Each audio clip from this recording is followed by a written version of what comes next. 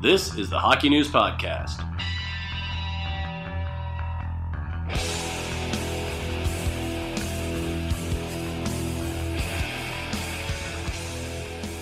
Hello everyone, the Hockey News Podcast returns. Matt Larkin here with my fellow senior writers Ken Campbell on the left, Ryan Kennedy on the right, and we are resuming our season previews for 2019-20. Last week we did the Atlantic Division.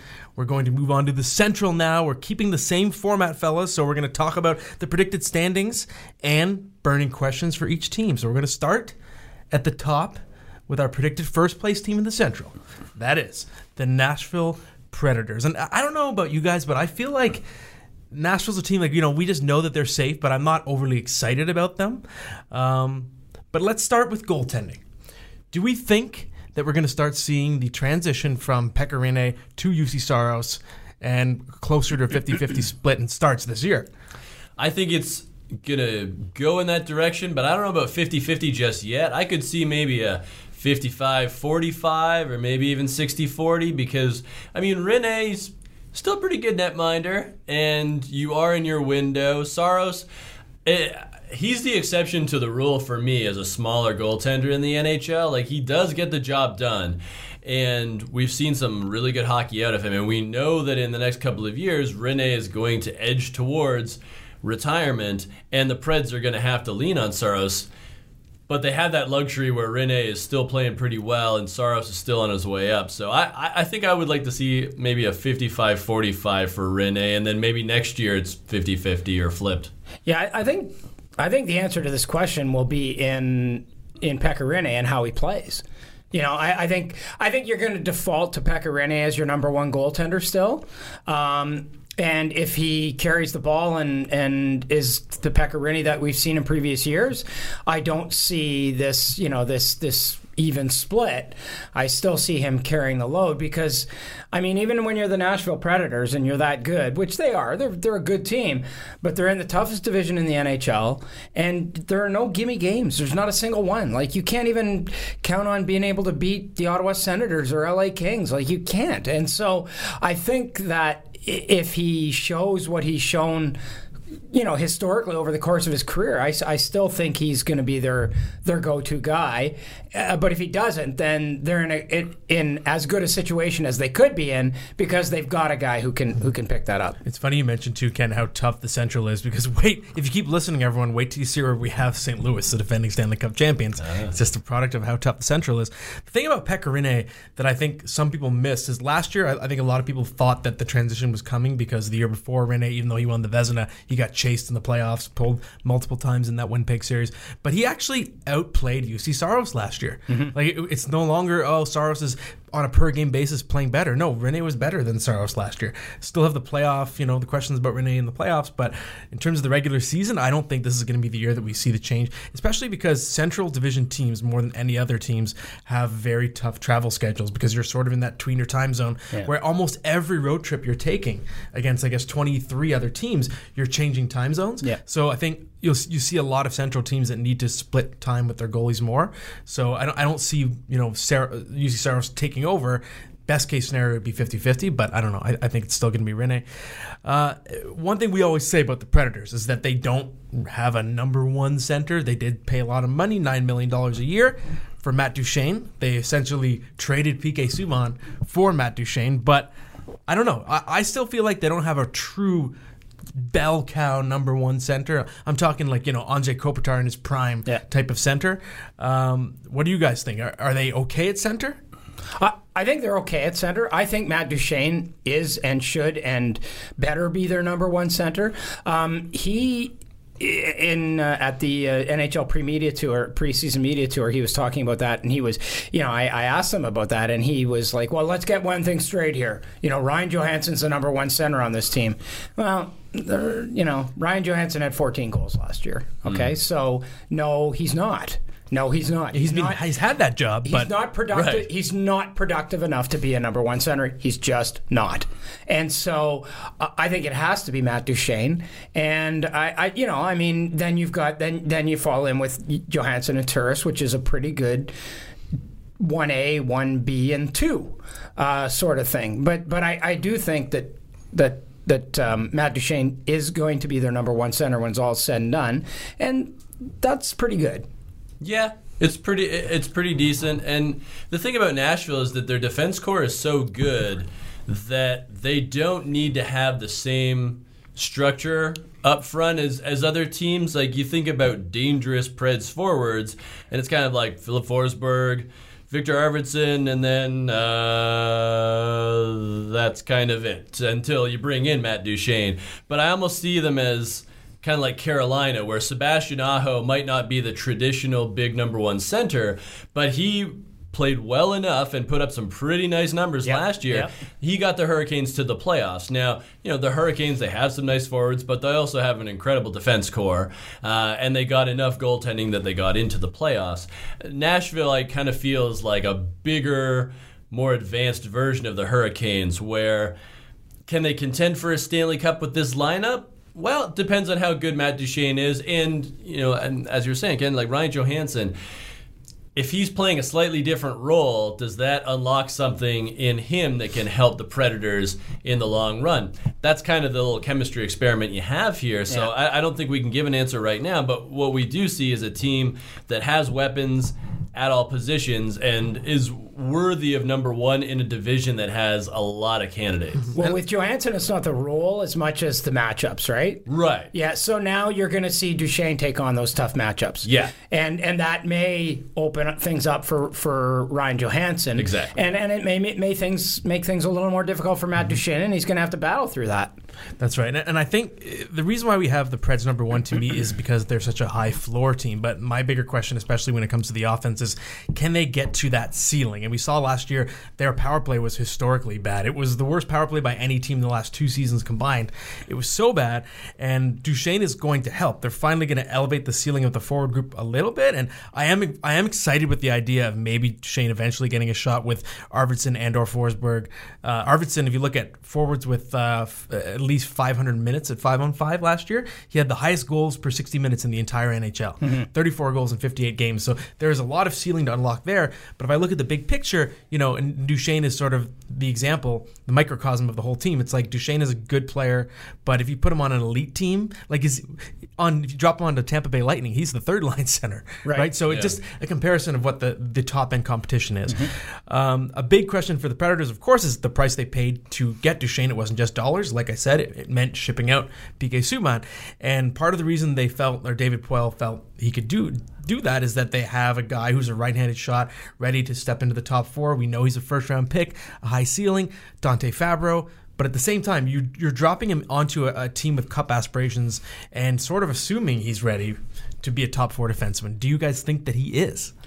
I think he's a top 4 defenseman. I don't think you want to say he's the new Subban, because they are very different players. I mean, they both have good two-way games, but you're not going to get like a huge cannon point shot from Dante Fabro. You're not necessarily going to get big splashy hits, but you will get a safer game from Dante Fabro. And I think he fits really well with the Predators because they do have some of the skill sets that Subban takes with him to New Jersey. I mean, Ryan Ellis can put up points on the back end. Roman Josi is a fantastic two-way player. Matthias Ekholm is a hard guy to play against. So with Fabro, you're just getting another really solid two-way player who has seen success, at the junior level and the NCAA level, and now he comes in sort of a fully formed young man, and it's in a great situation where he doesn't have to be the guy. He doesn't have to play 24 minutes a night right away, but I feel like he can fit in immediately, and I think that's a really good thing for the Predators to have right now. Yeah, I mean, the question is, can Dante Fabro replace PK Subban? And in the long term, maybe. In the short term, not a chance. I mean, PK Subban's a Norris Trophy winner who, albeit was, hampered by a lot of injuries last year, didn't have a very good year.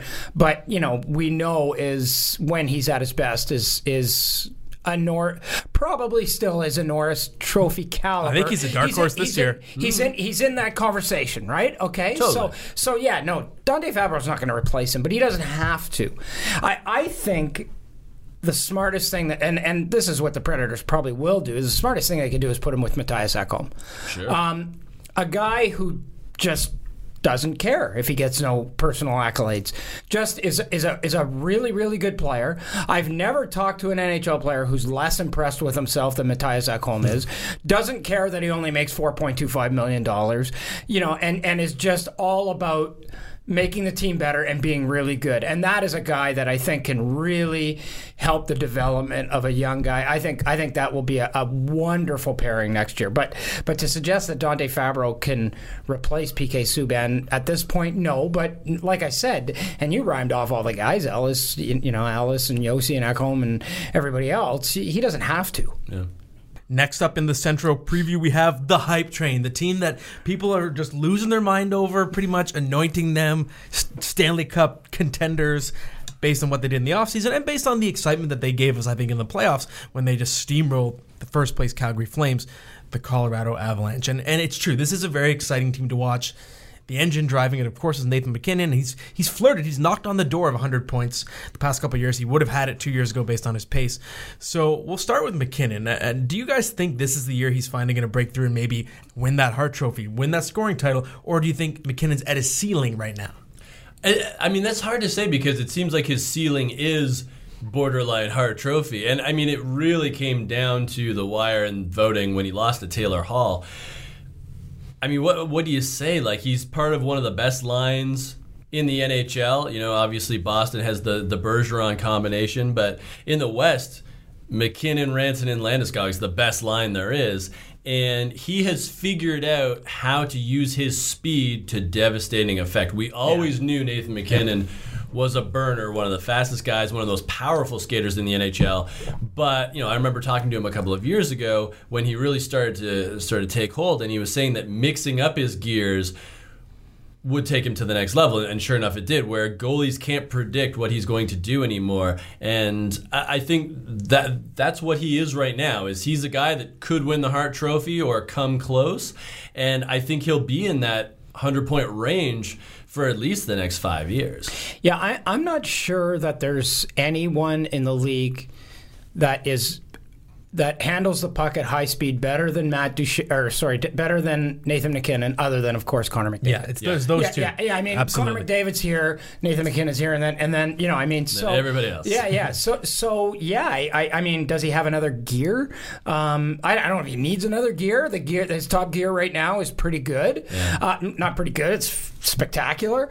I think one thing we do know is that, like, we've got Colorado picked for second. If they do finish second in this division, if they do win this division, it will be not on his back, but he'll be the one busting the door down, leading the way. Yeah. So, and if he does that and they do win the division and they are sort of among the top teams in the NHL, and he scores 100 points, that's all sort of Hart Trophy material right there for sure. Mm-hmm.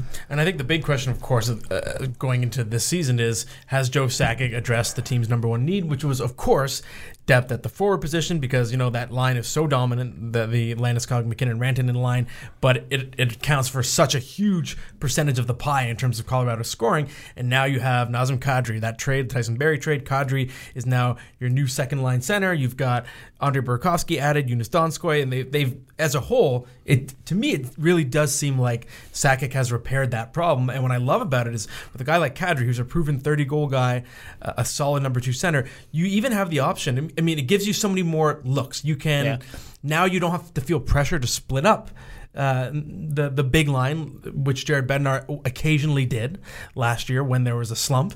But if you want to, you can also try different looks. You can have a Kadri-Rantanen pairing and a Landeskog-MacKinnon pairing and have danger on both lines if you want. I just think it really adds so much to the attack. But do you guys think that the specific guys they got will be enough to address the problem? I love what they did. I love what they did, right down to Pierre-Edouard Bellemare as their fourth-line center. That's a great pickup. Mm-hmm. Andrei Burakovsky, great pickup. Kadri now was miscast as a third-line center in Toronto. Now gets a chance to elevate his minutes, his impact on the game. I think that their forward core is very, very, very deep. And it's really, really talented. I really like what they've done. I'm a little not skeptical, but I'm going to reserve opinion until we actually start the games. obviously Kadri is a big addition, but not only did they lose Alexander Kerfoot in that trade, but they also lost Carl Soderberg, who was a pretty underrated member of that forward core. And for me, the two X factors are Burakovsky, who's coming off a not very good season, right, and Tyson Jost, who came up with Colorado pretty early on and has struggled to sort of break out to the next level. Now, if Jost does do that this season, then obviously you're in great shape because, again, you get into matchup problems there. With Burakovsky, if he can recover and become the guy that had success in Washington as a secondary scorer, then, again, the Avs will look really good. If neither of those guys can take off, then, puts pressure on a guy like Donskoy to really produce the secondary scoring, and it puts the pressure back on your top line. So I hope the moves work out for the sake of Colorado fans, but I need to see it first. To me, with Andre Burakovsky, I don't know, man. And I've been having this conversation more because of the fantasy hockey stuff that I do, and people are excited about Burakovsky, and it's like he had chances to play with Kuznetsov and Backstrom, and it didn't happen. So to Can't me, score in Washington. Yeah, I know wasn't his line last year. It was Lars Eller and Brett Connolly, but he's had plenty of chances, and I just don't see why this change of scenery is going to do anything for him. So I'm not really buying the Burakovsky. You don't think a change of scenery does something for a guy like that? Well, it depends. A young guy who maybe needs to get out of that logjam of really, really talented players. Well, it's depending on what the change of scenery is. To me, the change of scenery is putting him into I think he's going to be playing with overall worse players. Probably. Not better players. Yeah. Not better. Which I think maybe he's a guy that needs to face that kind of challenge. Yeah, and the question is, can he meet that challenge? Yeah, exactly. I don't think he's ever proven that, even going back to his junior days in Erie when he was with Connor McDavid with the Otters. I don't think Burakovsky's ever proven that he can rise to the occasion. Yeah. The biggest X factor, of course, is whether or not Rantanen signs and when he signs. Oh, so true. Of course. How far he gets into training camp before he signs, whether he misses any part of the season. That's a tough one. He looks at Mitch Marner and says, and could probably go to Joe Sakic and say, give me that. I'm better than him. And Joe Sakic says, I don't care. I don't care if you're better than him. That's Toronto, and they're going to do what they're going to do, but you're not getting that money. That's going to be a tough one. Mm-hmm. And right now, or at least as of the time of recording this podcast, he's still in Finland. You never know if it's going to. Maybe he's on a plane now to North America. Before we get to our next question, I want to call an audible. It's not one of our official questions that appears in our season preview, but we have to talk about Cale Makar here. Sure. I think it's too important. It's a defining aspect of Colorado's season. And do you guys think that he is ready to be the guy? Because the thing is, when you trade Tyson Barrie, you're putting a lot on Cale Makar's shoulders. Yeah. I know we all love him, and I do really think he's going to be a phenom, but it's one thing to put a guy in your lineup and hope he becomes that, and it's another to really be depending on that to happen. So I don't know. What do you guys think? Looks like he's 12, plays like he's 29. Mm-hmm. He's. I believe that's a good call, and I believe he can do it.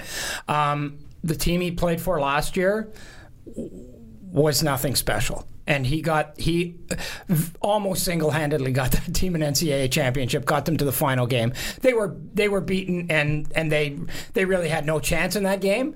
But he got them that far. And then you see the body of work that he produced in the playoffs. I don't think there's any question that he's capable of handling it. I don't get the sense he's going to burn out after 60 games. He just looks like one of those guys that isn't fazed by any of this stuff and knows he's good, quietly knows he's good, and now has, dictated his own progression, his own development, right? Yeah. Like they wanted him last year and he was like, Nope, not doing it. Need to be in the weight room a little more. Need to win, need to do this, Didn't go to the Olympics when he had the chance. Exactly. Yeah. And so I really believe that I really believe he is the real deal. Yeah, he's my Calder pick preseason. I think he front can do runner it without question. Yeah, I think he can put up those numbers. And, he doesn't have to be the guy right away. They have Samuel Girard, who is also an excellent puck mover. They have Eric Johnson, who is a great two-way player who can take on tough minutes. So Cale Makar, I think he's going to get great opportunity, but he's not going to have that 100% pressure where it's like, please go and do everything for 25 minutes a night for us. Colorado doesn't need that. They have a pretty decent defense core. I think he'll be able to augment it and add a lot to it, and that'll benefit everybody. Right. And Philip Grubauer, in the span of 2 seasons, Washington 2 years ago, he's getting the hook in the first round of the playoffs, watching Braden Holtby lead Washington to the Stanley Cup. Next year, he gets his chance, and he gradually wins over the job from Varlamov, finishes overall on a much higher note. He's the starting goalie through the playoffs. Are we believers now in Philip Grubauer? Yes. Yeah, because I think it's been 2 years that he's done this. Because in the year that Washington won the Stanley Cup, I think what some people might forget is Braden Holtby was terrible, beyond bad in the regular season. Yeah. And I'm not sure that they have the success they have without the way he played in for long parts of that season. Yeah. So I think the body of work now suggests that yes, he's a number one goalie. He's a really good number one goalie. He has the potential to be an elite number one goalie. Maybe he will become one, maybe won't. But at the very least, he's a solid number one goalie. Yeah, we're entering sort of an interesting period of the NHL where there isn't a lot of superstar netminders left. The biggest names are aging out or even retiring, and we're sort of left with this new crop where there's a lot of question marks.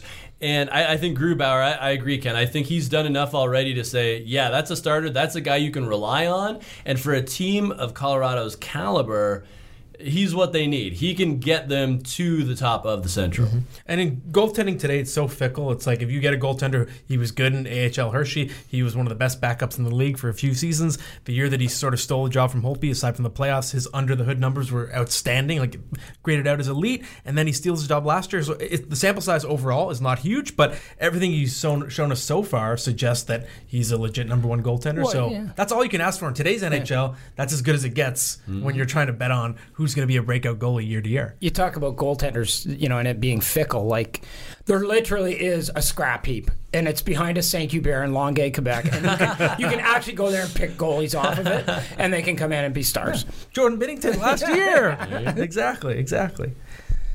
Next up in the preview, we've got the Dallas Stars, and this is another team that I think really retooled and has generated some excitement. I think it's not quite on the hype level of Colorado, because Colorado's got the young factor going. Dallas is more about the hype in the sense of kind of a veteran team that knows it needs to win with the top end of this group. Guys like Ben Bishop and Jamie Benn and Tyler Seguin, they know that they're nearing their end of their prime windows.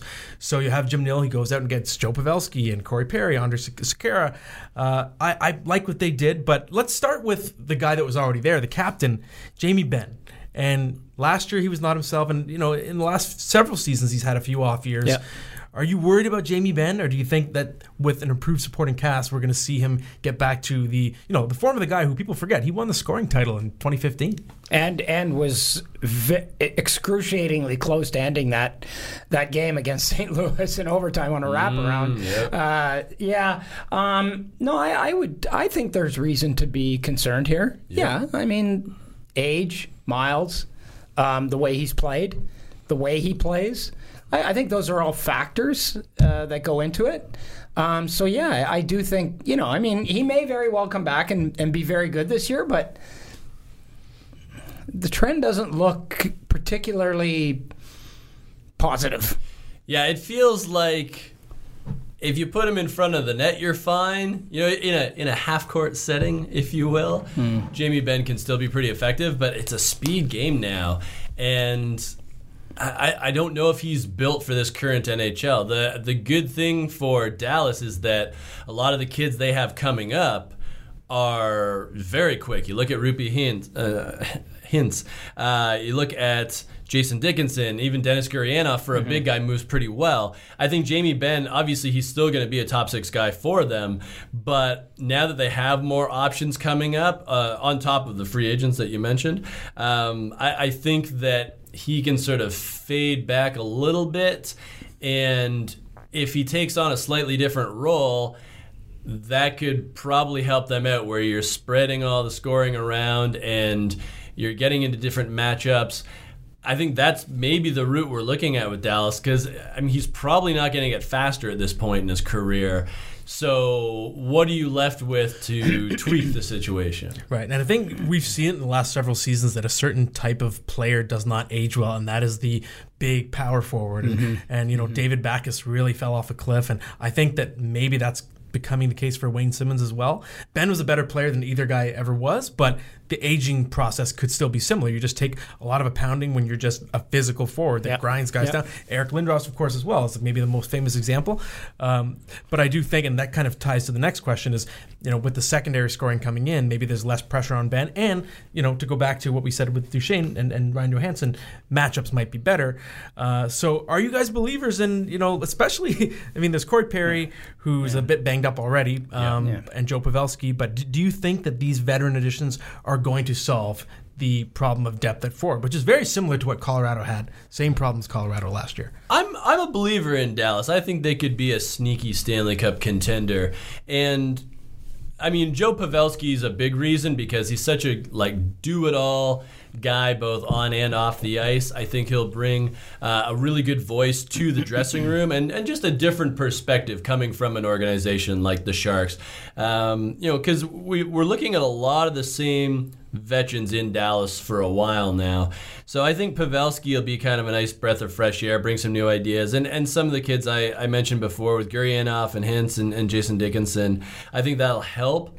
And, you know, Corey Perry, I mean, they got him for a song. So whatever he provides is kind of bonus at this point. I don't think they expect him to be the Corey Perry of old, but if he can be just a good foot soldier, that's a bonus. I think they have enough scoring and they have enough skills up front to get the job done, and then, you know, they have strengths at other positions that will elevate them as well. I guess the big question is bringing in a 30-something veteran who had, albeit one who had a career year last year, does that answer your scoring woes?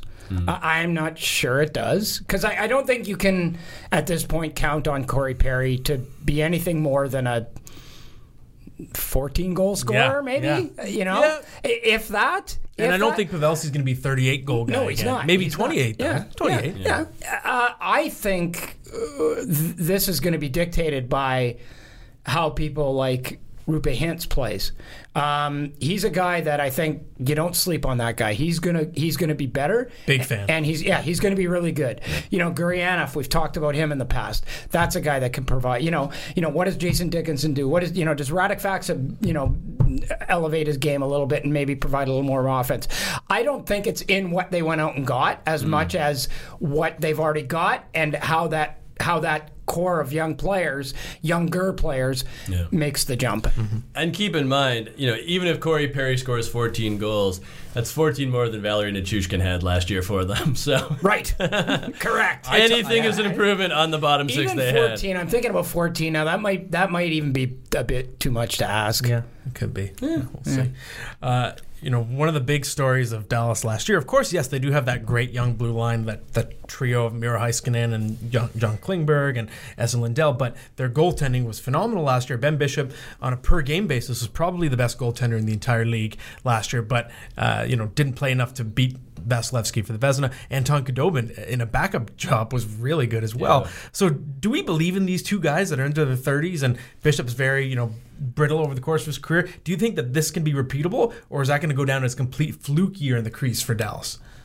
No, I think that what we saw from Bishop was the real deal, and he's had a bunch of little injuries over the past couple of years, but with a good summer, there's nothing structural, I would say, about Bishop, other than the fact that he's 6'7". There's nothing structural that says he should be getting injured all the time, and I think if he just has better luck, then you're looking at a guy that can easily give you that 60 games that you probably want in your NHL starter, and no more than that these days. And as you said, Khudobin was excellent as a backup. I mean, Dallas's time to win is right now. So Bishop and Khudobin, they can get the job done this year. If it doesn't happen this year, I think next year your window would still be open. But you're kind of, you've got Bishop for the next couple of years, and then eventually it's going to be Jake Ottinger as your starter down the road. But I think he can get it done, and I think he could probably win the Vezina. Well, the Dallas Stars had no business being anywhere near winning Game 7 of the second round against St. Louis last year. They had no business even being in that game. And the only reason why it went to double overtime was because of Ben Bishop. I'm not sure you want him playing 60 games. I'm not sure that him getting hurt for 10 games is not the worst thing in the world. But I don't like when you've got a guy like Khudobin playing the way he did. Why would you not go 50-32? Totally. Why would you not do that, or maybe even more? And then he's fresher for the playoffs, and he can carry that load every other night in what you hope is a long playoff run. Mm-hmm. I don't think last year was a fluke. I don't think at this stage of a guy's career with Ben Bishop, I don't think you can say it's a fluke when he plays as well as he does. Mm-hmm. But these things are very fleeting. They're very, very, very fleeting. Mm-hmm. And it's interesting to me. I think Dallas is the dream fit for Ben Bishop because they are the team. It's Jim Nill, and it was a conversation I had with him that made me think of this whole idea that the Central teams have this brutal travel schedule. And he said that the Stars, almost more than any other team, if you look at their usage of going back to Kari Lehtinen, the tandem back then, and Antti Niemi, like their usage is very evenly split every single year because they feel like their goalies get so tired because of that travel schedule. So I don't think Bishop's going to get past 50 games even in a healthy year, and that's ideal for him because it keeps him fresher. To me, the question is more is Anton Khudobin, was he a fluke? Because he's much older than Ben Bishop, and to me, that was the season that was more out of nowhere. And in Dallas, you need a very good backup goalie, more than other teams do, because your backup goalie is going to play 30 or more games. So, I don't know. You're gambling a bit more, I think, on Khudobin than you are on Bishop. Maybe, yeah. But if you look at like Curtis McElhinney and Jaro Halak in the past couple of years, like I think we're seeing the veteran backup goalie being a thing where these guys, they know how to prepare their bodies. They've been doing it for such a long time. They have the mental awareness to jump into a game when they have to, and if they don't play for a week or two, that's fine. Maybe that's just kind of a new trend. It's interesting, and you think about it, like it's almost like it's become like a relief pitcher, right? Like guys come in to the league as relief pitchers, right? Yeah. Like guys like Anton Khudobin and Curtis McElhinney, they're career backups, and they're really good at what they do. Like so, it used to be sort of the faded number one would, he'd probably be a number one, then he'd transition to backup. Now it's almost like guys come in and that's like their specialty. Right. Good point. At fourth in the Central Division, we have the Winnipeg Jets, the team that made us look bad last year. We picked them to win the friggin' Stanley Cup. They went out in round one. Thanks a lot, Jets. And a disclaimer. In our magazine, our season preview, which has been out on newsstands for a couple of weeks, we have the Jets as fourth, but that was before, of course, the news of Dustin Byfuglien's leave of absence. And we probably assumed that Patrik Laine and Kyle Connor would be signed as well. So, mentally, if you're wondering, well, how could we have the Jets above the Blues, it's because we did so assuming the Jets had a full roster. But still, let's start with Patrik Laine. And it's sort of a two-pronged question. It's about, do we think he's going to be on the ice? And if he is on the ice, will it be as a Winnipeg Jet? And if he's a Winnipeg Jet, is he going to be good? It's a triple question, man. So you start, Kenny. Wow, it's there's this just reeks of uncertainty and dread. He's in Switzerland right now. So I mean, and he had an off year last year. I think one thing he's established is that he's going to be a streaky scorer, whether he's scoring a lot of goals or not many goals. And the question is can you live with that, right? Can you live with that? Is that something you're going to pay a premium for, and is that something you're going to build around? And now Patrik Laine has put himself into a caliber of player where you don't really know what you're getting, right? Like from one season to the next, and from one game to the next, he might score 5 goals in a game. He might go 10 games without scoring a goal.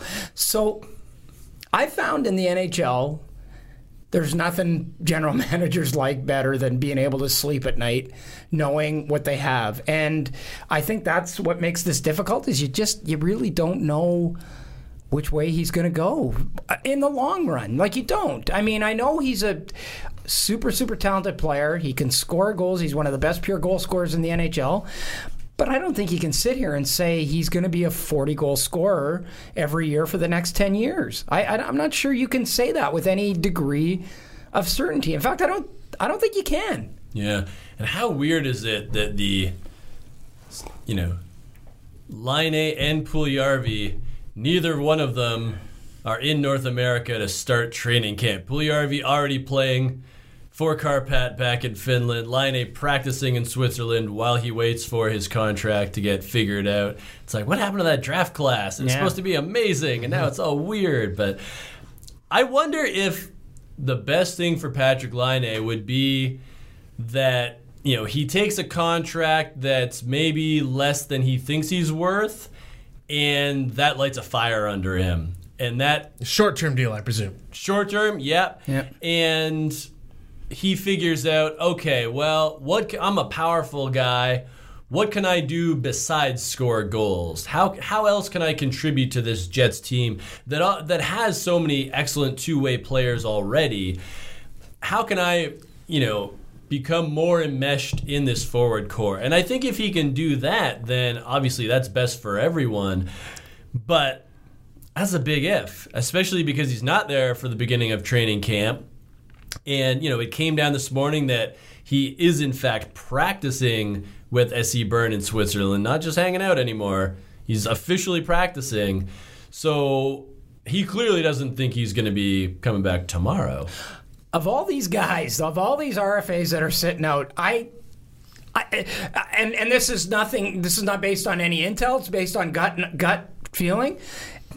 I could see him being the guy that says, screw it, I'm sitting out the year. I've said it all along. I'm not playing. Give me what I want, and until you're ready to give me what I want, I'll play somewhere else. Yeah, I've said that all along, and it is from some minor anecdotal intel, and it's not, like, all I'll say is that the people that told me, it was multiple people, and they were Finnish. The people that told me this were all Finnish. Yeah. Okay, and they were in hockey. That's all I can say, but they told me that at the beginning of the summer, and I remembered that. I said, interesting. These people seem pretty skeptical that he's ever going to come back to the Jets. And I just tucked that away, and then here we are, and we have no idea what's going to happen, so it makes me feel that those people were validated. But I still consider myself overall more of a Laine believer than most, only because of the fact, the floor is still 30 goals. He was talented enough that he scored 18 in the span of 12 games, and he's only now, I've said this before, but he's only now the age that Alex Ovechkin was at the end of his rookie season. And there are rookies in the league now that are older than Patrik Laine, and he's got 110 career goals. So it puts in perspective how young Laine still is, and to me that means there's a lot of time for him to iron out the inconsistencies. I think what you have to worry more about Laine is his body. It lends to him being having a higher chance of being a one-dimensional player as he gets older, because he might slow down. He's just huge. He's 6'5", and he's all about finding those shooting lanes and releasing. But I don't see him as the type of guy that's going to become an all situations, shadow another team's best forward type of player. So you really need the goal scoring racket to work out for him. Well, you can't play on the periphery if you're going to score 40 goals a year or 50 goals a year. You can't hang around the periphery because those aren't dangerous scoring areas. So you're going to get abused. You're going to take abuse, and we've seen it already. The next question we have about the Jets, it's a scary question because we posed this question in the magazine when Dustin Byfuglien was still part of the team. Now we have no idea if Byfuglien's going to be back in a couple days, a couple weeks, a couple months. We have no idea yet. But we know that regardless, the Jets' blue line was significantly weakened because you lost how many guys from the right side? You lost Jacob Trouba from the right side, Tyler Myers. You might now be missing Byfuglien. You've lost, I think they lost and Ben Sherratt. Well. So 4 of your starting 6 defensemen from last year are gone, and this is a team that still wants to fashion itself as Stanley Cup contender. Do you think those losses are catastrophic? Catastrophic? Not sure, but significant? Yes, absolutely. I mean, maybe kittens-trophic. Oh, dad joke. Wow. I think you have to dab now. I don't know how that works. Okay, like this. Oh, jeez. You did that. I did. That's on tape now.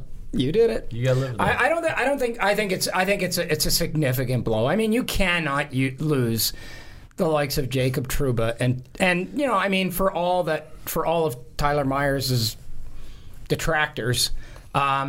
He had a role. He was a very good offensive defenseman for them. Still a top 4 guy. And you're replacing him with Neil Pionk, who's good. Yeah. And I think there's a reason why the Winnipeg Jets wanted to get Josh Morrissey done as quickly and as emphatically as they did, because he's probably going to be their most important defenseman, if not now, in the very near future. So, I think the blue line takes a hit. There's absolutely no question about that. Yeah, and I think it's going to mean some very quick growing up for the likes of Tucker Poolman and Sami Niku. And, we've seen some pretty nice performances by those guys at the AHL level.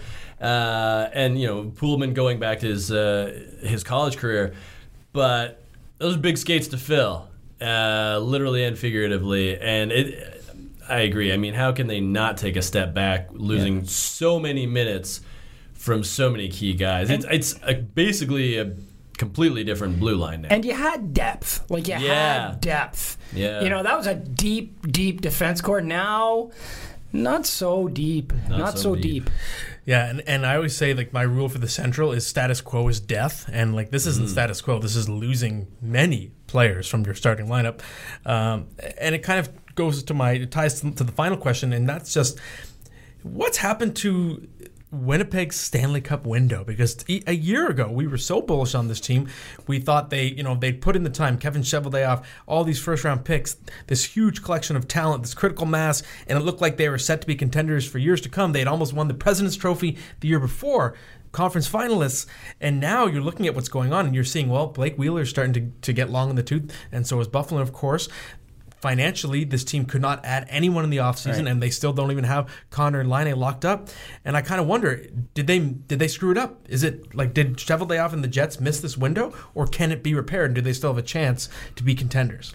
I mean, you look at them on paper, and assuming Byfuglien comes back and plays at 100%, they're still a pretty good team, but they just don't seem that scary anymore, which is odd. I mean, Trouba, pretty big name there. I just feel like I don't know, last year's playoffs, that was really a big missed opportunity for them, because you looked at that lineup and it's wow, the Jets are scary. And you look at what Connor Hellebuyck had done in net previously, it's oh man, Hellebuyck's going to be their guy. Great defense core. You got Mark Scheifele up front and Blake Wheeler and Patrick Laine. And you still have a lot of those players, and I think, Mark Scheifele and Blake Wheeler, obviously, they've done nothing wrong. But it just seems like all these little hits keep coming to the Jets, and we go back to the fact that they're in the Central, and they could lose in the first round, and no one would bat an eye because they're probably going to play somebody else with Stanley Cup aspirations. And you have to wonder, at what point does this war of attrition become too much? Now, I will say, if they re-sign Kyle Connor, he could continue to make his way up the roster and become an even more effective NHLer and get more points. Nikolai Ehlers is in the same situation, although he's already under contract, where there's still room for growth there. But it just feels like there is something with that window. It got small really quickly. Mm-hmm. Yeah, it did. But I would posit this. I'm not sure it's not better to finish 4th and 5th in the Central Division than it is to finish in the top 3. Yep. You finish 4th in the Central Division, it's a good chance you're playing the San Jose Sharks in the first round. Mm-hmm. Or just Pacific Team X or Y. That's a winnable series. Yeah. And then you're going through the Pacific before you get to the conference final. You don't play Central until the conference final if you finish 4th or 5th, right? So I'm not sure that's not a better way to approach this season. I don't think they screwed it up. Personally, I think in the NHL now, if you are not dangerously up against the salary cap, you're not good enough or you're not trying hard enough, because everybody who's good, this is going to be the reality for everyone for the rest of time, is if you're a good team, you are always going to be dangerously up against the salary cap. It's always going to be precarious. So that's going to happen. And it's not like they don't have any good young players, and it's not like they don't have any good young prospects. If and when they sign Kyle Connor, goodness me. Another guy who, I'm sorry, but could walk into Kevin Cheveldayoff and say, I'm better than Marner, or I'm at least as good. You know, I don't think Kyle Connor. I scored more goals than he did last year. Marner had 94 points. Though. Yeah, what's that? Not Marner had 94 points. Connor had like 87, 50 something. Are you Kyle Connor? Kyle Connor? Yeah, had 50 something points. Yeah. He had like 30. He had more than 30 goals. Yeah. Okay. Well, he had more. He had more. As a goal scorer for sure. Yeah. To me, if you look at the Jets lineup, like I still see plenty of potential for offense, especially if Jack Roslovic steps up or Kristen Vesalainen gets an opportunity. But if you look at like Hellebuyck's numbers last year, they took a big nosedive, like you said, Ryan. And the reason why was if you look at the quality of chances that the Jets allowed. 2 years ago, he sort of was artificially inflated because they did such a good job. They made his workload very easy. Last year, he had more of a league average or even slightly tougher than normal workload. Numbers dipped, and then you take away all those defensemen. So it might be open season on Hellebuyck this year. He might get shelled. I think that's the concern. So I don't know. I've gone from bullish to bearish, but we'll see. And now we transition to a team that, yes, we shockingly have projected to be fifth place. But like you said, Ken, fifth place in the Central is hardly a death knell. In a way, we could say it's a compliment. We're recognizing that the Blues are just going to ease their way into things. They know that it doesn't matter where they finish. They can win the Cup anyways. Last place team, who cares? Win the Stanley Cup. And I guess we'll start with the guy that was the engine driving that rise up the standings, which was Jordan Binnington. And I think it's one of the biggest questions of the entire NHL season is Jordan Binnington the real deal? I don't think we can say yet. No. Jordan Binnington still hasn't played everybody in the Central Division. That's a fact that I researched. Wow. It took a long time. No, it didn't. But it is a fact. He hasn't played everyone in the division. I don't think that NHL teams really have a book on him yet, and they will get that book probably by the All-Star break, and at which point it'll be interesting to see what Jordan Binnington is made of. He obviously plays very well under pressure. He's a very calm customer. He's got great size, so everything is there for him to be that number one guy long term, but I want to see it. I mean, a lot of strange things can happen in a short period of time. We all remember Andrew Hammond, the Hamburglar of Ottawa. Yeah. It could be that situation. It could be completely different. He could be Ed Belfour. He could be a Hall of Famer. He could be Ken Dryden for all we know. Yeah. But we don't know yet. And that's why I think this season is so intriguing for the Blues is that he's a huge X factor. He could be one of two extremes, and he could just be pretty decent. It's really a huge question. Jordan Binnington could have sat back this summer and said, "Hey, look, boys, I won you a Stanley Cup. You could argue that I was the Conn Smythe, a deserving Conn Smythe winner. I want to be paid and I want term."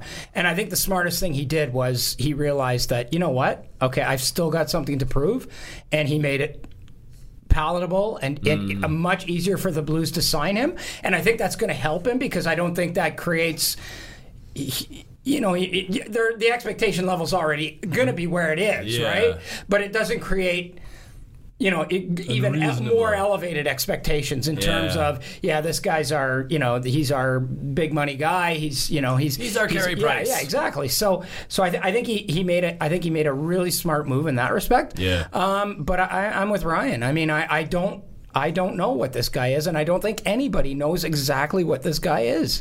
I mean, like I say, he reminds me a lot of Ed Belfour in his demeanor, in the way he is, in the way he plays, and in his approach.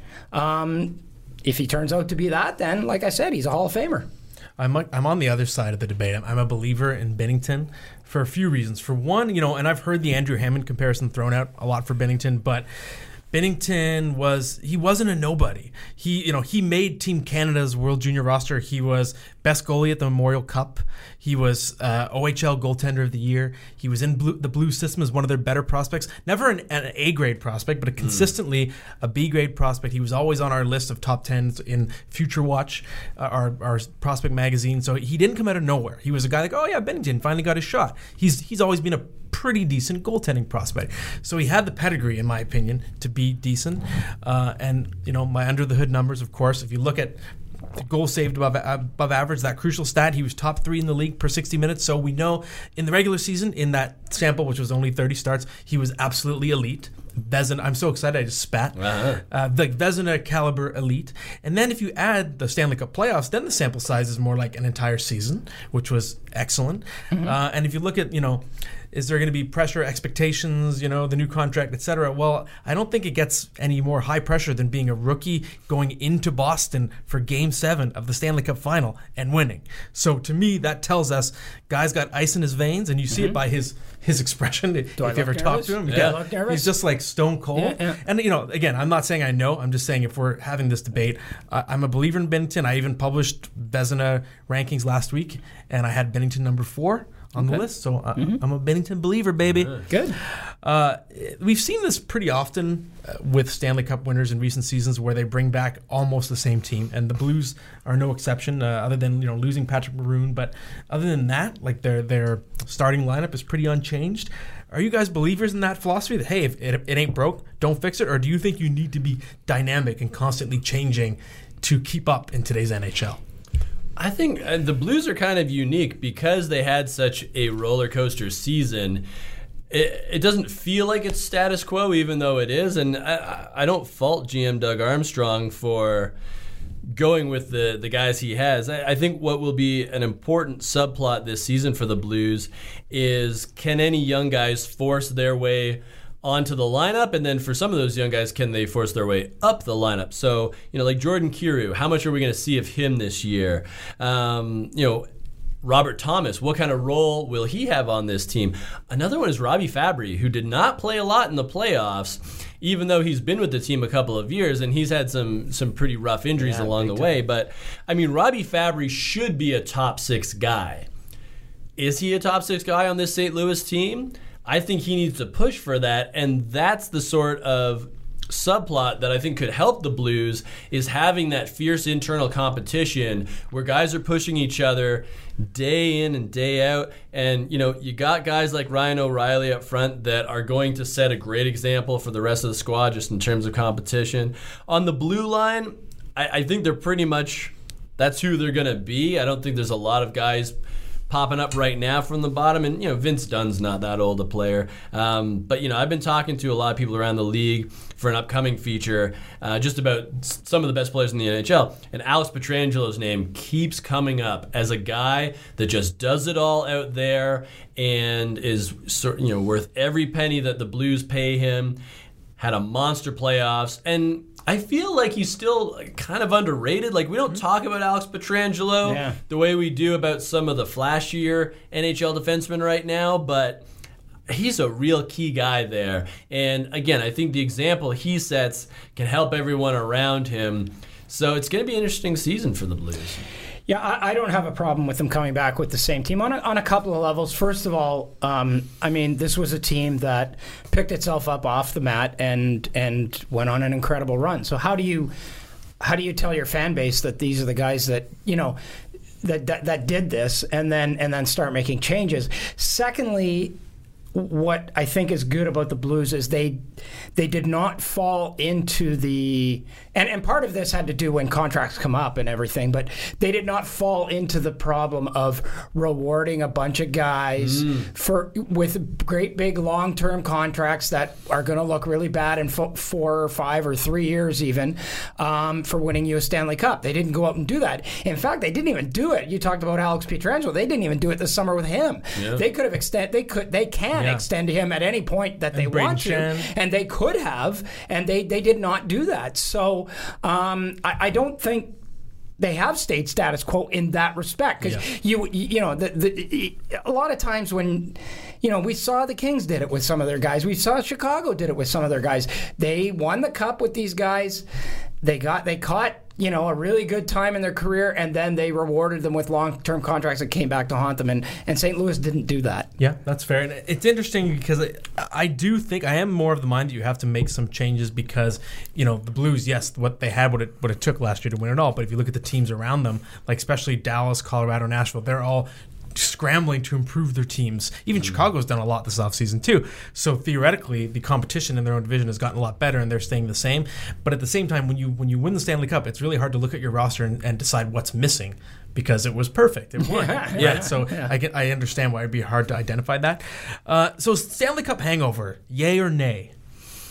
I'm going to say nay. I think with Washington, it was they actually were still physically hungover, literally hungover when the season started. But no, I don't think so. I think this is a team that knows how to pace itself, obviously, and I don't think they're gonna. I don't think there's going to be a lot of concern if they come out of the chute 4-7 or something like that. But I don't see it being something where, is Ryan O'Reilly really going to rest on a lot of this stuff and sort of take 20 games to get cranked up? I don't think so.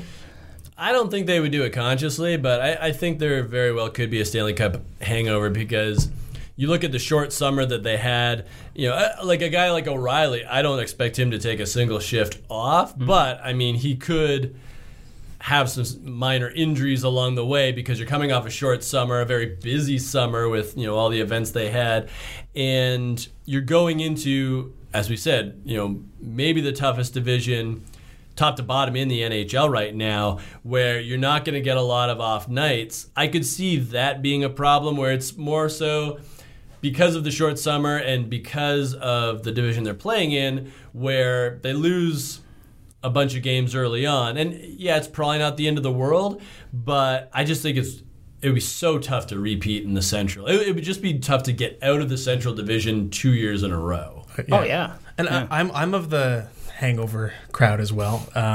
I see some similarities between the Blues and Washington because in both cases you have a franchise that waited so long to win its first Stanley Cup, so you finally did, and I think it in a way carries more weight than if you're a team that's won a bunch and you're Chicago in 2015. Oh, it's our third Stanley Cup since 2010.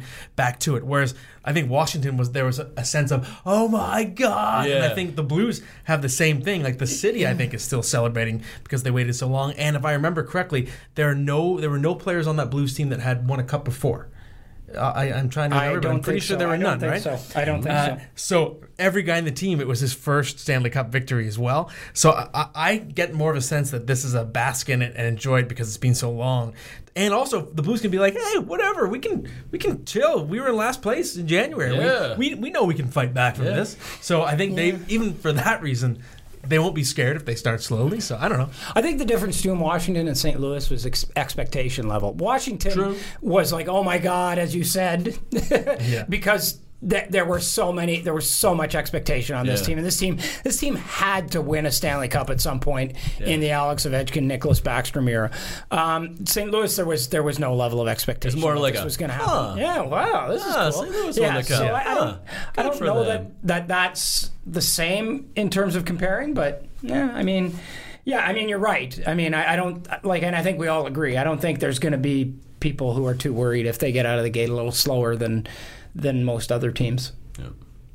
So we get to 6th in the Central Division, and I don't know. I don't know if you guys agree with me, but I think there's a huge gap. So it's 1, 2, 3, 4, 5, then 6, and you have Chicago and Minnesota. I don't think in the playoff picture, but we'll see. We'll start with Chicago, our number 6 team. And we know that the Blackhawks have been very porous defensively over the past couple of years and, the end of the Joel Quenneville era. But Stan Bowman did do a lot on paper. He kind of brought in a lot of older veteran guys, but they're guys. They're NHL players. Oli Mata, Calvin DeHaan, once he's healthy. They've made a lot of improvements on paper to this group. Do you think it's going to be good enough to make Chicago competitive defensively? Well, they were so bad. They were so bad that, there will be an improvement, but I'm not sure that those guys move that needle as much as it needs to be moved. As much as it needs to be moved. They'll be better, but I think they needed to be way better, and I don't know that they're way better defensively. Mm-hmm. Yeah, Oli Mata, he can get you some minutes. I think if there is an X factor, it's Adam Boqvist, who apparently is not going back to the OHL's London Knights, so it's either the Blackhawks or AHL Rockford. If you can make the Blackhawks... Or Chicago. The Blackhawks? Yeah. Yeah. Well, you said London or Rockford. Then he said Blackhawks. Oh, Then I said Blackhawks. Okay, I'm sorry. Yeah. I'm sorry. It's all right. I wasn't paying attention. That's good. So, anyways, yeah, I mean, he could be an X factor. They lost Yoki Haru via trade with Buffalo. I think Boqvist is probably a more dynamic, slightly better Henry Yoki Haru. So, a bit of an upgrade there. But honestly, I think it's the same group, maybe even a little worse, because you have to think about some of the veterans they had. Like, what's Brent Seabrook going to be like with one more calendar year on his odometer? What's Eric Gustafsson going to be like now that we all know he's capable of scoring 60 points in a season? Is he going to get 60 again? It seems kind of unlikely. Good on him if he does it again with everybody watching.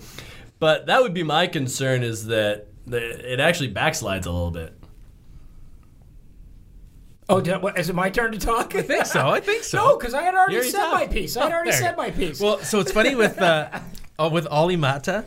I have a bet in the office with senior editor Brian Costello that I bet him, like when Olli Mata got drafted, that Olli Mata was the next Kimmo Timonen, and Brian bet me that he was the next Ossi Vannanen. So I apparently have lost. Sorry, Olli Mata, but I've lost that bet. He's neither of those, though. He's neither. Not in playing style, but in terms of overall NHL impact, he's closer to Ossi Vannanen. I don't think Olli Mata. Ossi Vannanen won 2 cups or anything like that. Yeah, but Olli Mata wasn't the bus driving those cups. No, he was not. But I think again he brings depth. Maybe it's like Stan Bowman's playing chess and we're playing checkers, because he's arranged his blue line in the perfect way that it's just bad enough that Boqvist could steal someone's job, but it's not so bad that it's it can't be NHL caliber. Big question, of course, in the crease is goaltending, or in the crease, of course. Big question for the Blackhawks is in net, and it's Robin Lehner, it's Corey Crawford.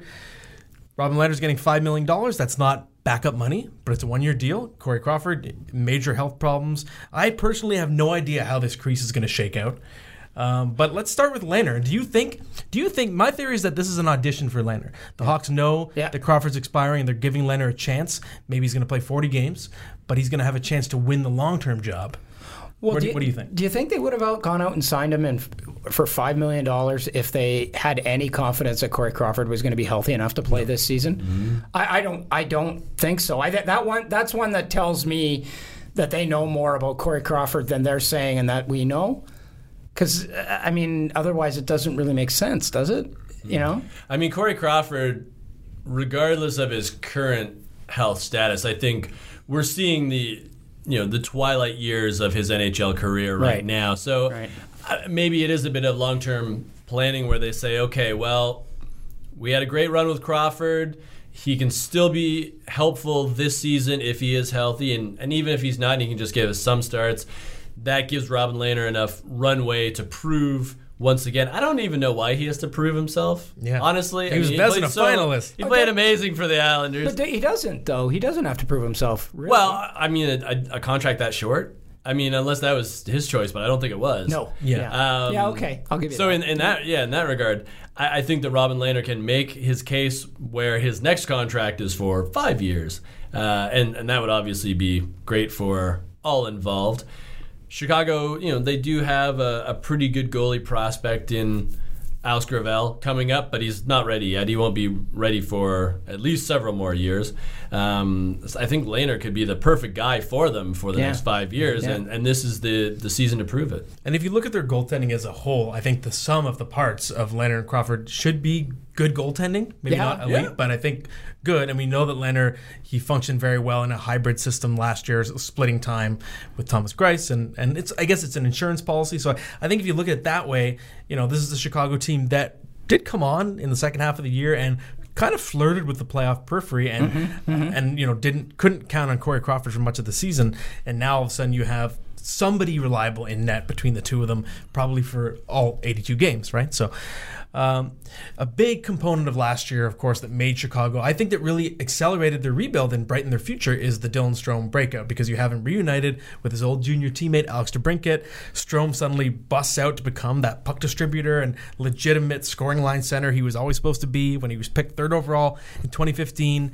So do we think that problem, so long-term scoring depth is solved. And is Dylan Strome is he the future? Is he Chicago's long-term number one center, or maybe it's Kirby Dach? Well, I mean, having seen Kirby Dach a couple of times this summer, he could very well be that guy, and I think Chicago will have a very fun problem on their hands, because I do think Dylan Strome is starting to embrace his destiny. And, I go back to the years where he was still a prospect, and we always knew he was going to take longer to develop than, say, Connor McDavid. Now, obviously, Connor McDavid was a phenom, but Connor McDavid is also, 6'1", tremendous skater, whereas Dylan Strome is a different kind of beast. He's a big guy. He had to work on his skating. We knew he had to get stronger and fill out.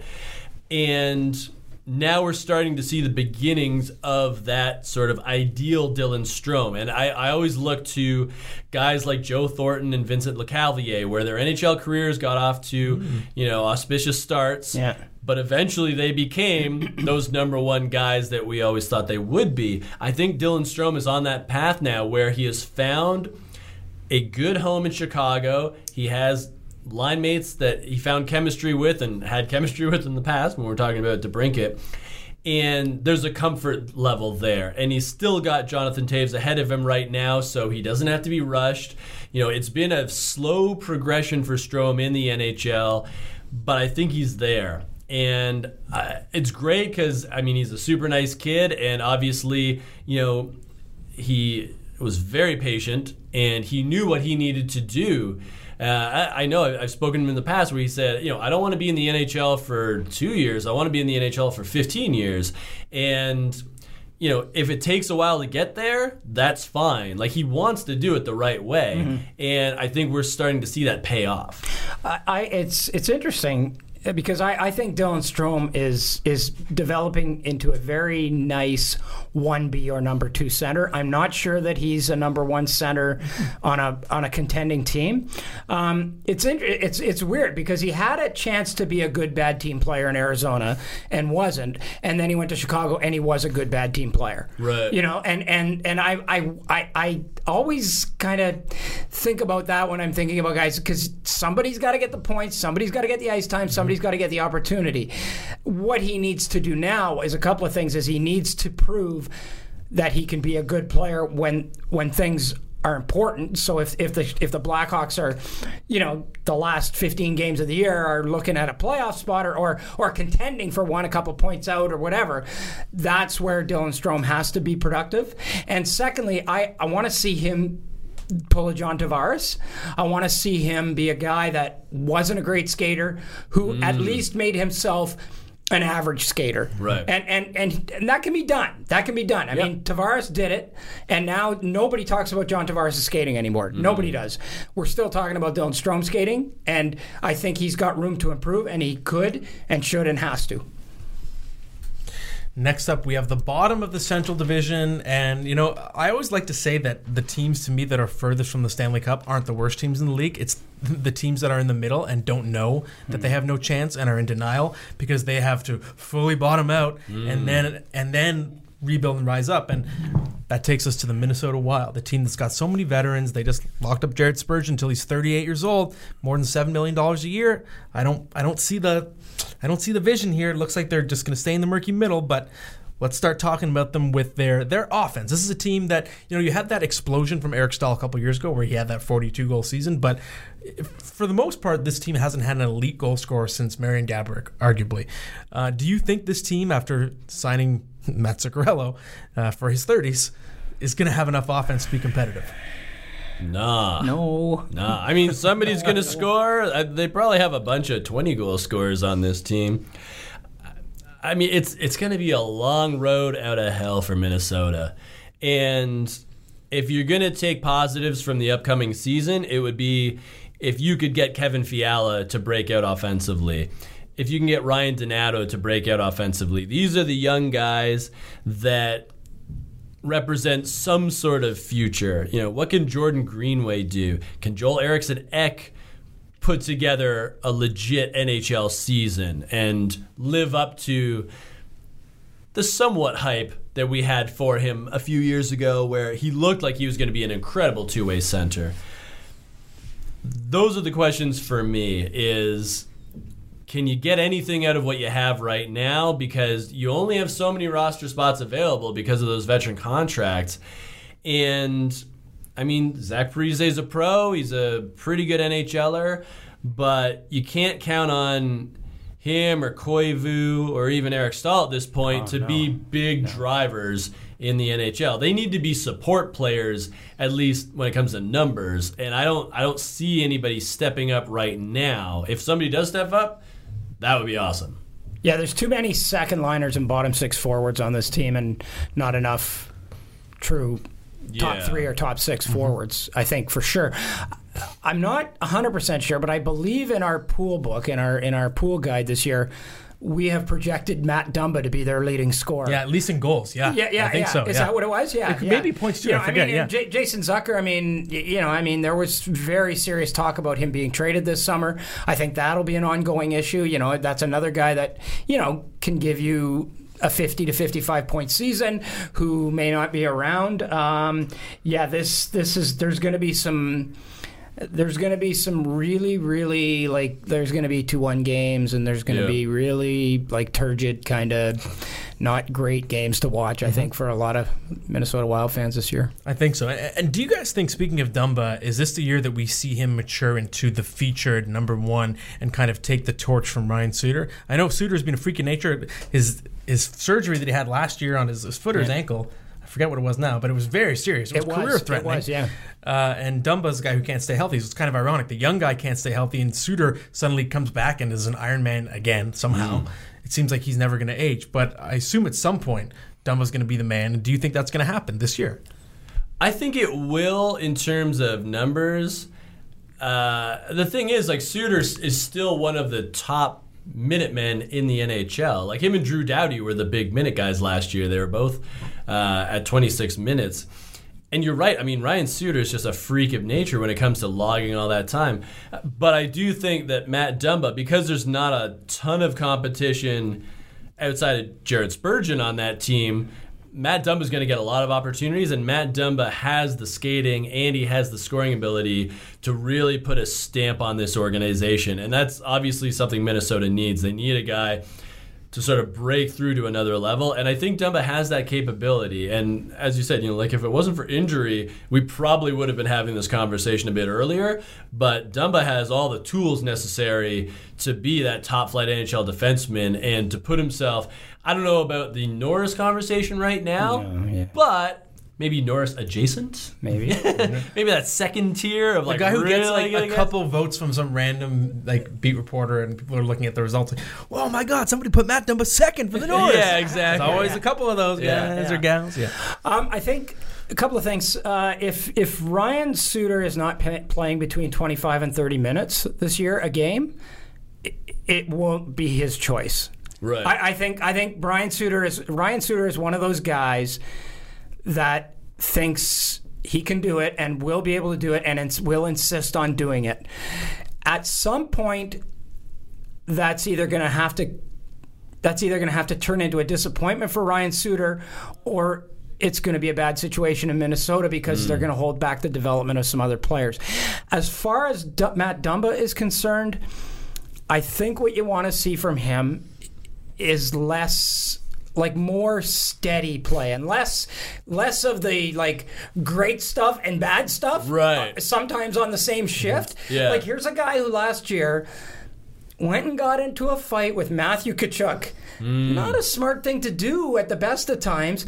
Gets punched, gets peed off, takes a massive goes for a massive haymaker, pulls a pectoral muscle, and misses 52 games. Yeah. I mean, that's you want to see better decision making in that respect.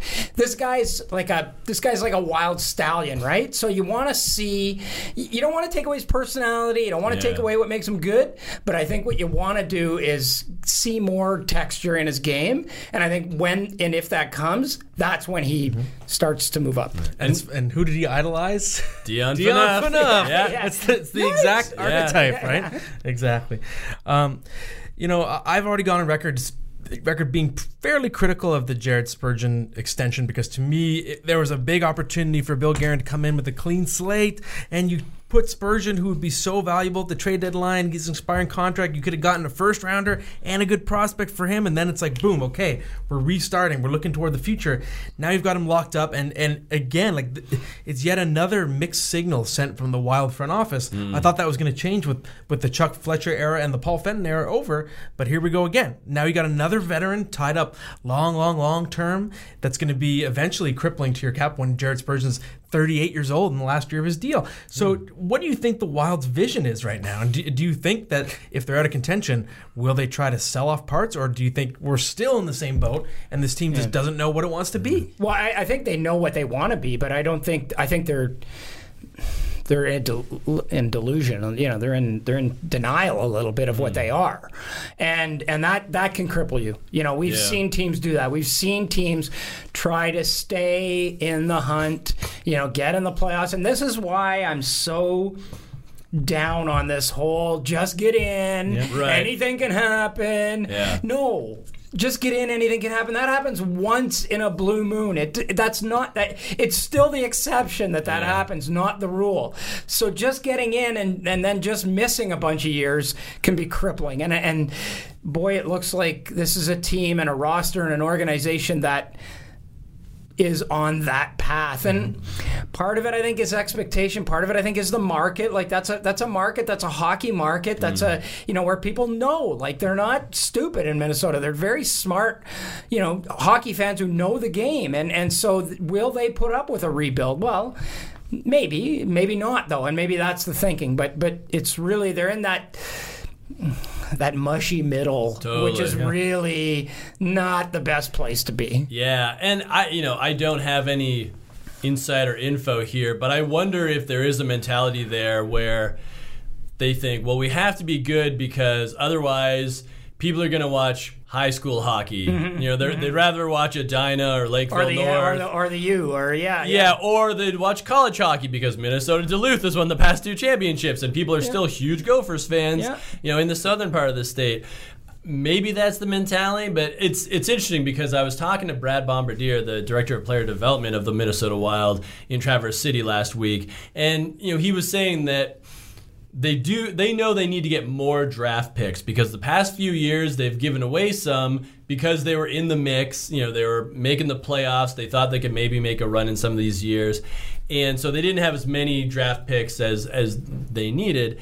So now they need to be moving in the other direction. So it'll be interesting to see under Bill Guerin, are they going to do that? Are we going to see Minnesota with like 9 picks this summer? Because right now, they're actually down to 6 already because they made a trade at last year's draft to get a 3rd rounder, and they used it on Adam Beckman, which I thought was a really great pick.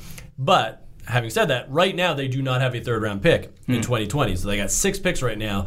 They need more picks because they have some good prospects, but they need more. I mean, their team in Traverse City was the worst there by far. Wow. Only team out of 8 not to win a game. When are we going to see Kirill Kaprizov? When are we going to see those guys? Never. No, I'm just kidding. Yeah, Kaprizov's under contract, I think it's only one more season. I think it's like one more season, but I feel like I've been saying that forever. So, I mean, if he came over, then it changes things. You got Matthew Boldy, who's NCAA, so you're going to want him at Boston College for at least 2 years. Jack McBain's NCAA, you're going to want him at Boston College for at least another 2 years. Philip Johansson is still developing in Sweden. He needs more time. And then, of course, you have Kaprizov. And then Alexander Kavanov, who actually just had surgery on his leg. So he would have been at Traverse City, but he's not. But he needs more time to develop. So they just don't have a big active pool right now to draw from. Wow. So it's going to take a long time. And if you look at the cautionary tale, I see 2 models. The cautionary tale is what happened to Detroit when, and I said this to Ken Holland, I don't think he loved the question. I was like, is this 25-year playoff streak a curse because it's forcing you to lurch along the bubble? But that's what happened to Detroit. You were stuck in the murky middle forever, always thinking you had a chance, whereas look what the New York Rangers have done in the span of just a couple years when they looked in the mirror and said, I could look at the camera, we suck. Yeah. And when they did that, now it's like they got one of the best farm systems, if not the best, prospect crop in the entire league. They're right there just from changing their thinking, Right. like finally realizing what they are. But I think what the problem is with Minnesota is if you look at the last 3 Stanley Cup finals. 2017, the number 16 overall seed made it to the final. 2018, the expansion team made it to the final. 2019, the last place January team made it to the final. So there is that intoxicating, like, oh my God, dare to dream. And maybe the Wild think, well, why not us this year? It could be us. Yeah. And I think that it's dangerous, like you said, Ken. You can get stuck in a team. And people forget it's a revisionist history. Oh, the Blues were this inspiring story. The Blues also went crazy making some wild moves that previous offseason. They got aggressive to get better, right? And they were also huge underachievers. Yeah. You know, I mean, and that's the difference. I mean, you could see it with St. Louis. Like, it's not unfathomable with St. Louis. Yeah. With this group, trust me, it's unfathomable. Yeah. Like, we picked the Blues to be good in the preseason last year. Yeah. The Wild, not so much. Sorry, Minnesota. We'll see what happens. You just never know. And that concludes the Central Division Preview Podcast. Next week, we'll be doing the Metro Division. Thank you for listening, everybody.